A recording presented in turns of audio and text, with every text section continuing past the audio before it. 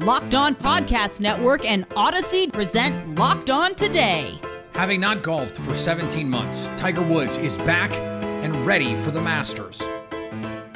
The Atlanta Braves begin their World Series title defense. Plus, where did it all go wrong for the Los Angeles Lakers? I'm Peter Bukowski, starting your day with the stories you need to know and biggest debates in sports. You're Locked On Today. Searching all major sports. Found. Let's start with the biggest story. The biggest stories heading into the 2022 Masters are the player who looks like he will be playing and one of the biggest names in golf history who isn't playing, which means my next guest is the perfect person to have on to help us preview all of this. Bob Harig, longtime ESPN writer and now author of the book Tiger and Phil, Golf's Most Fascinating Rivalry. Bob, what is your reaction now that we are just a few hours from Tiger Woods' tee time? I will say that again, Tiger Woods' tee time 14 months after what looked like what was a catastrophic leg injury. Yeah, it really defies belief. I mean, it's still hard to wrap your arms around the idea that Tiger is playing in the Masters and Phil is not.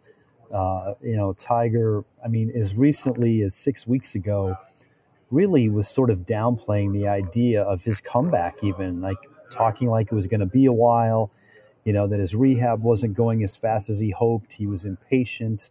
He was doing everything they were asking. But to be able to play tour golf was going to be a while. And now here we are. I mean, clearly he was trying to downplay things a little bit. I think he wanted to lower expectations. Maybe didn't want to get people's hopes up, maybe not even his own. But the fact that he has put in the effort to get here is really quite remarkable. And now, we're talking about a golf course that's one of the toughest walks in golf. I mean, we're not talking about just some, any Parkland flat golf course that might be hard enough for him to deal with. He's got to now deal with the undulating Augusta National, which is a tough walk even under the best of conditions. I understand that it was very different circumstances, but after the scandal a little over a decade ago that rocked Tiger Woods as a figure, he made his return to tournament golf at Augusta. So why is it you think Tiger feels so safe at a place that, number one, is a diabolical test for players, and number two, as you mentioned, is such a grueling physical journey? Why does he feel so comfortable there? Yeah, it was puzzling then. It's puzzling now. It's not the place you come back to without any amount of seasoning. You want to ease your way into it. You might want to play another tournament, chip off some of the rust. Just get used to being inside the ropes again. Back then in 2010, it had been 5 months. Now it's been 17 months.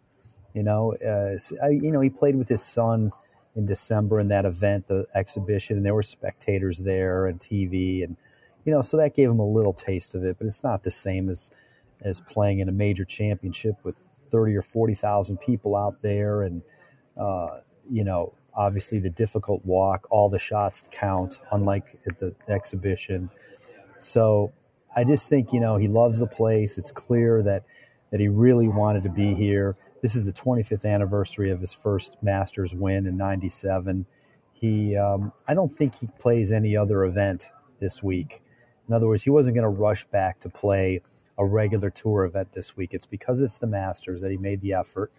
And, he's won it 5 times. He's contended, 6 or 7 other times, very comfortable. And let's be honest, going forward, it'll be one of the places that he would have a chance to win still, because he knows it so well. It is a nuanced golf course, and experience means a lot.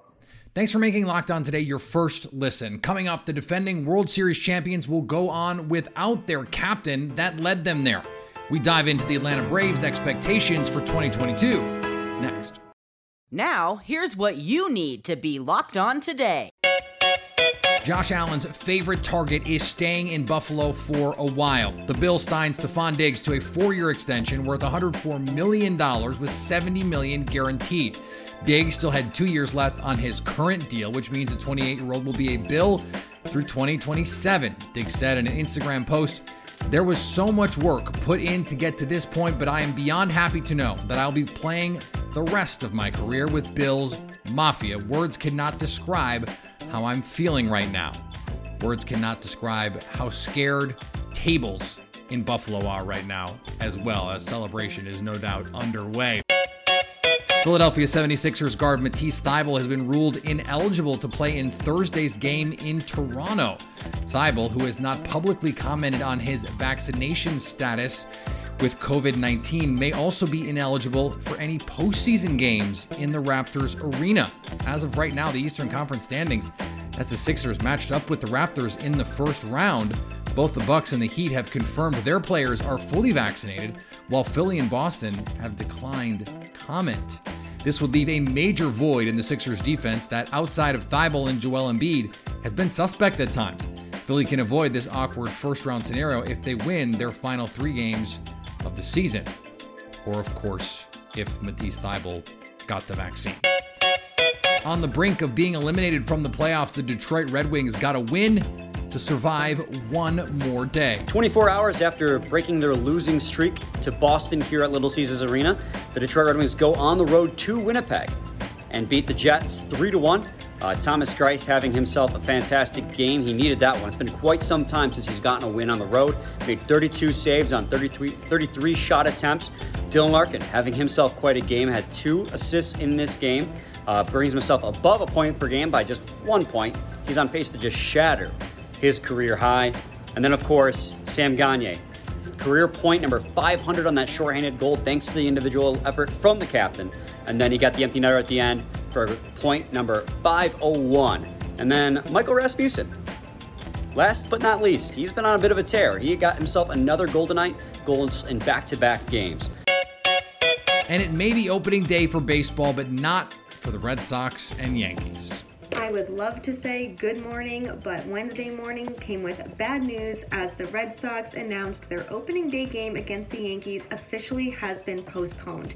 Hey, it's Lauren from Locked On Red Sox, and there's inclement weather in the New York area. There's nothing you can do, so the Red Sox and Yankees made the call to postpone their Thursday opening day game until Friday afternoon at 1:05. Nate Eovaldi, Garrett Cole, still going to be a really fun game, still going to be very excited. We made it through a 99-day lockout. What is one more day, right? Here's what to look for on BetOnline, your number one spot for all your daily gambling needs. It's opening day, so let's look at the pennant favorites to win in each league. BetOnline likes the Blue Jays to take home the AL pennant with 15-4 odds. The next 4 teams by odds: White Sox at 21-4, Astros 23-4, Yankees 13-2, and Rays 27-4. The NL favorite is, you guessed it, the LA Dodgers. BetOnline has their odds currently at 5-2 to win the NL pennant. The rest of the top 5 looks like this: Braves 23-4, Brewers 6-1, Mets 6-1, Padres 9-1. BetOnline, where the game starts. Here is another story you need to know. Baseball is finally back after an offseason where it was touch and go there for a little while on when the season was going to start, if we were even going to have a season. But opening day is finally here. The LA Dodgers, the prohibitive favorite, they are shorter than 5-1 on BetOnline right now to win. Better than the defending champs. Joining me now from Locked On Braves, Jake Mastriani. And Jake, I'll ask you this. Why? Why are the Braves not the favorite? They're just not a national media darling, Peter. I mean, it's every year now for the past 4 or 5 years. They just don't like the Braves, and we are perfectly fine with that. Keep sleeping on the Atlanta Braves. Please keep doing so. One of the reasons, of course, that the Dodgers are the favorite is they have an incredible roster that they put together that they've once again added to with big names this off season. In all seriousness, how close do you think these two teams are in reality if it does come down to, let's say, a 7-game series next October?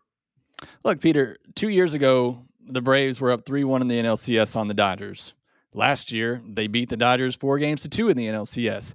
Last year's Dodgers team was just as good as this Dodgers team. They're always great on paper, but you got to play the game on the field. And I feel like the Braves are better on paper this year than the team that just won the World Series. So there's no doubt in my mind this Braves team can beat the LA Dodgers. I get it. That lineup looks outstanding, but they can be beat. You know, I'm not here to really rant on the Dodgers, but I think the Braves pitching staff as a whole is better. So you're telling me, can the Braves beat them? Yeah, why not? They almost did it 2 years ago. They did it last year. Obviously, they can compete with that star-studded group. Yeah, the answer to why they're close is because the Braves just beat them. I think that's a pretty compelling argument that you made, and Yeah. and I appreciate that. As we look around the National League in particular, the Brewers we expect to be good once again. The Mets are the team that I think is hoping to make this kind of jump. As someone who's going to see the Mets a lot this season, where do you put their chances to make the leap that they're hoping to make under new ownership? Yeah, the Mets did a great job in the offseason. You got to give them credit. You know, as far as improving a team from year to year, I think they made the most improvement. Is it enough to put them over the Braves? You know, we'll have to see. I think a lot of that depends on the health of their two guys at the top of the starting rotation, in Jacob deGrom and Max Scherzer, who are already, you know, looking to be a little banged up going into the season. You know, the Mets fan, I think you'd rather have them banged up now than at the end of the year, but still, Yes. You know, that's going to be a big question for them throughout the season. But I do love the moves that they made. I think they'll be a serious contender. I think it does come down to the Braves and the Mets in that NL East division. Obviously, I do like the Braves a little bit more because of their depth in the rotation, their depth in the bullpen, which should be one of the best bullpens in baseball. You know, they could have 7 or 8 guys hit 20 or more home runs in the Braves lineup. So I do think it comes down to those two teams. I think the Mets made some great moves. Again, I think a lot will just depend on the health of deGrom and Scherzer. Coming up, despite having a roster full of recognizable names, the Los Angeles Lakers were eliminated from the postseason on Tuesday. Where did it all go wrong? Today's episode is brought to you by Built Bar, the best tasting protein bar ever. It's the protein bar that tastes like a candy bar. And if you haven't tried the Built Puffs yet, what are you waiting for? It is protein-infused marshmallow. They're fluffy. They're marshmallowy. It's not just a protein bar. It's a treat. And it's covered in 100% chocolate. 100% chocolate. And yet, check the macros. Low in fat, low in calorie, high in fiber, high in protein, low in net carb. And they taste delicious. They are the goods. Check them out for yourself. Do yourself a favor and check them out. Really, I'm telling you. Go to Built.com and use promo code LOCKED15 to get 15% off. Promo code LOCKED15 to get 15% off of the best tasting protein bar ever. The protein bar that tastes like a candy bar. The protein bar that I had for a snack today. I have them almost every day. They're delicious. Go to Built.com. Agree or disagree?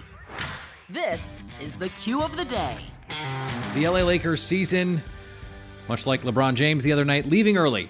They will not be making a run into the postseason after all of the hype with Anthony Davis, Russell Westbrook, and LeBron James coming into the season. LeBron, we will, in fact, keep that same energy at this point in the season. If you remember the tweet from before the year. Joining me now from Locked On Lakers, Andy Kamenetsky. And Andy, this is one of those bizarre situations where in a way everything went wrong, but also in a way everything went as a lot of people predicted it would.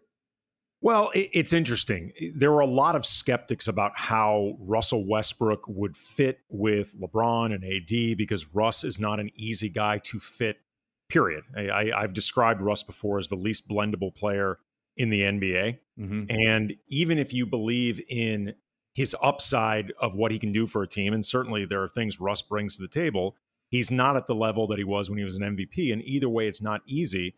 And then the moves that they had to make to acquire Russ in the first place, and then some of the economic moves they didn't make by virtue of making that trade, made it so the Lakers, if they were going to reach their potential, it was still going to be complicated. That's why there were a lot of skeptics. That said, the amount of injuries that they had, LeBron, Anthony Davis, Kendrick Nunn literally not playing a regular season game, these are all factors that made it worse, that nobody could have anticipated on this level, which means there are a lot of explanations for why this season was such an utter disaster, and there's truth to all of them. It also complicates what comes next, right? Because you have to decide if you're the Lakers organization, and it might not be Rob Pelinka, by the way. That's not a lock that he's gonna be back making these decisions. Was this experiment doomed to start from the beginning, or did it along the way? Was there some sort of other failure that you can point to say, okay, if this had gone differently, or if these in usually it's these 5 things go differently, then we would have been okay. What is your answer to that question? I mean, it depends on what you plan to do if you think it could have been okay. Like if you are right.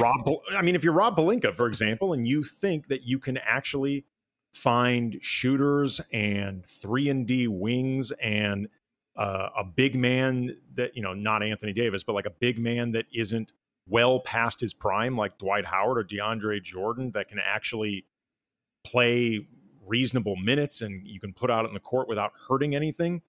Sure. I mean, I think that lineup could work with Russell Westbrook. I don't know how you're going to do it, though. And the Lakers have very little flexibility to try to do whatever they're going to do, because the majority of their roster, it's guys on 1-year deals and a lot of veterans minimum guys. There's going to be a fair amount of turnover. If you're looking to move Russ, they don't have a lot in the way of assets to serve as a sweetener. They gave up a lot of that capital to acquire Russ in the first place. So if it went sideways, it was always going to be complicated to try to unwind it.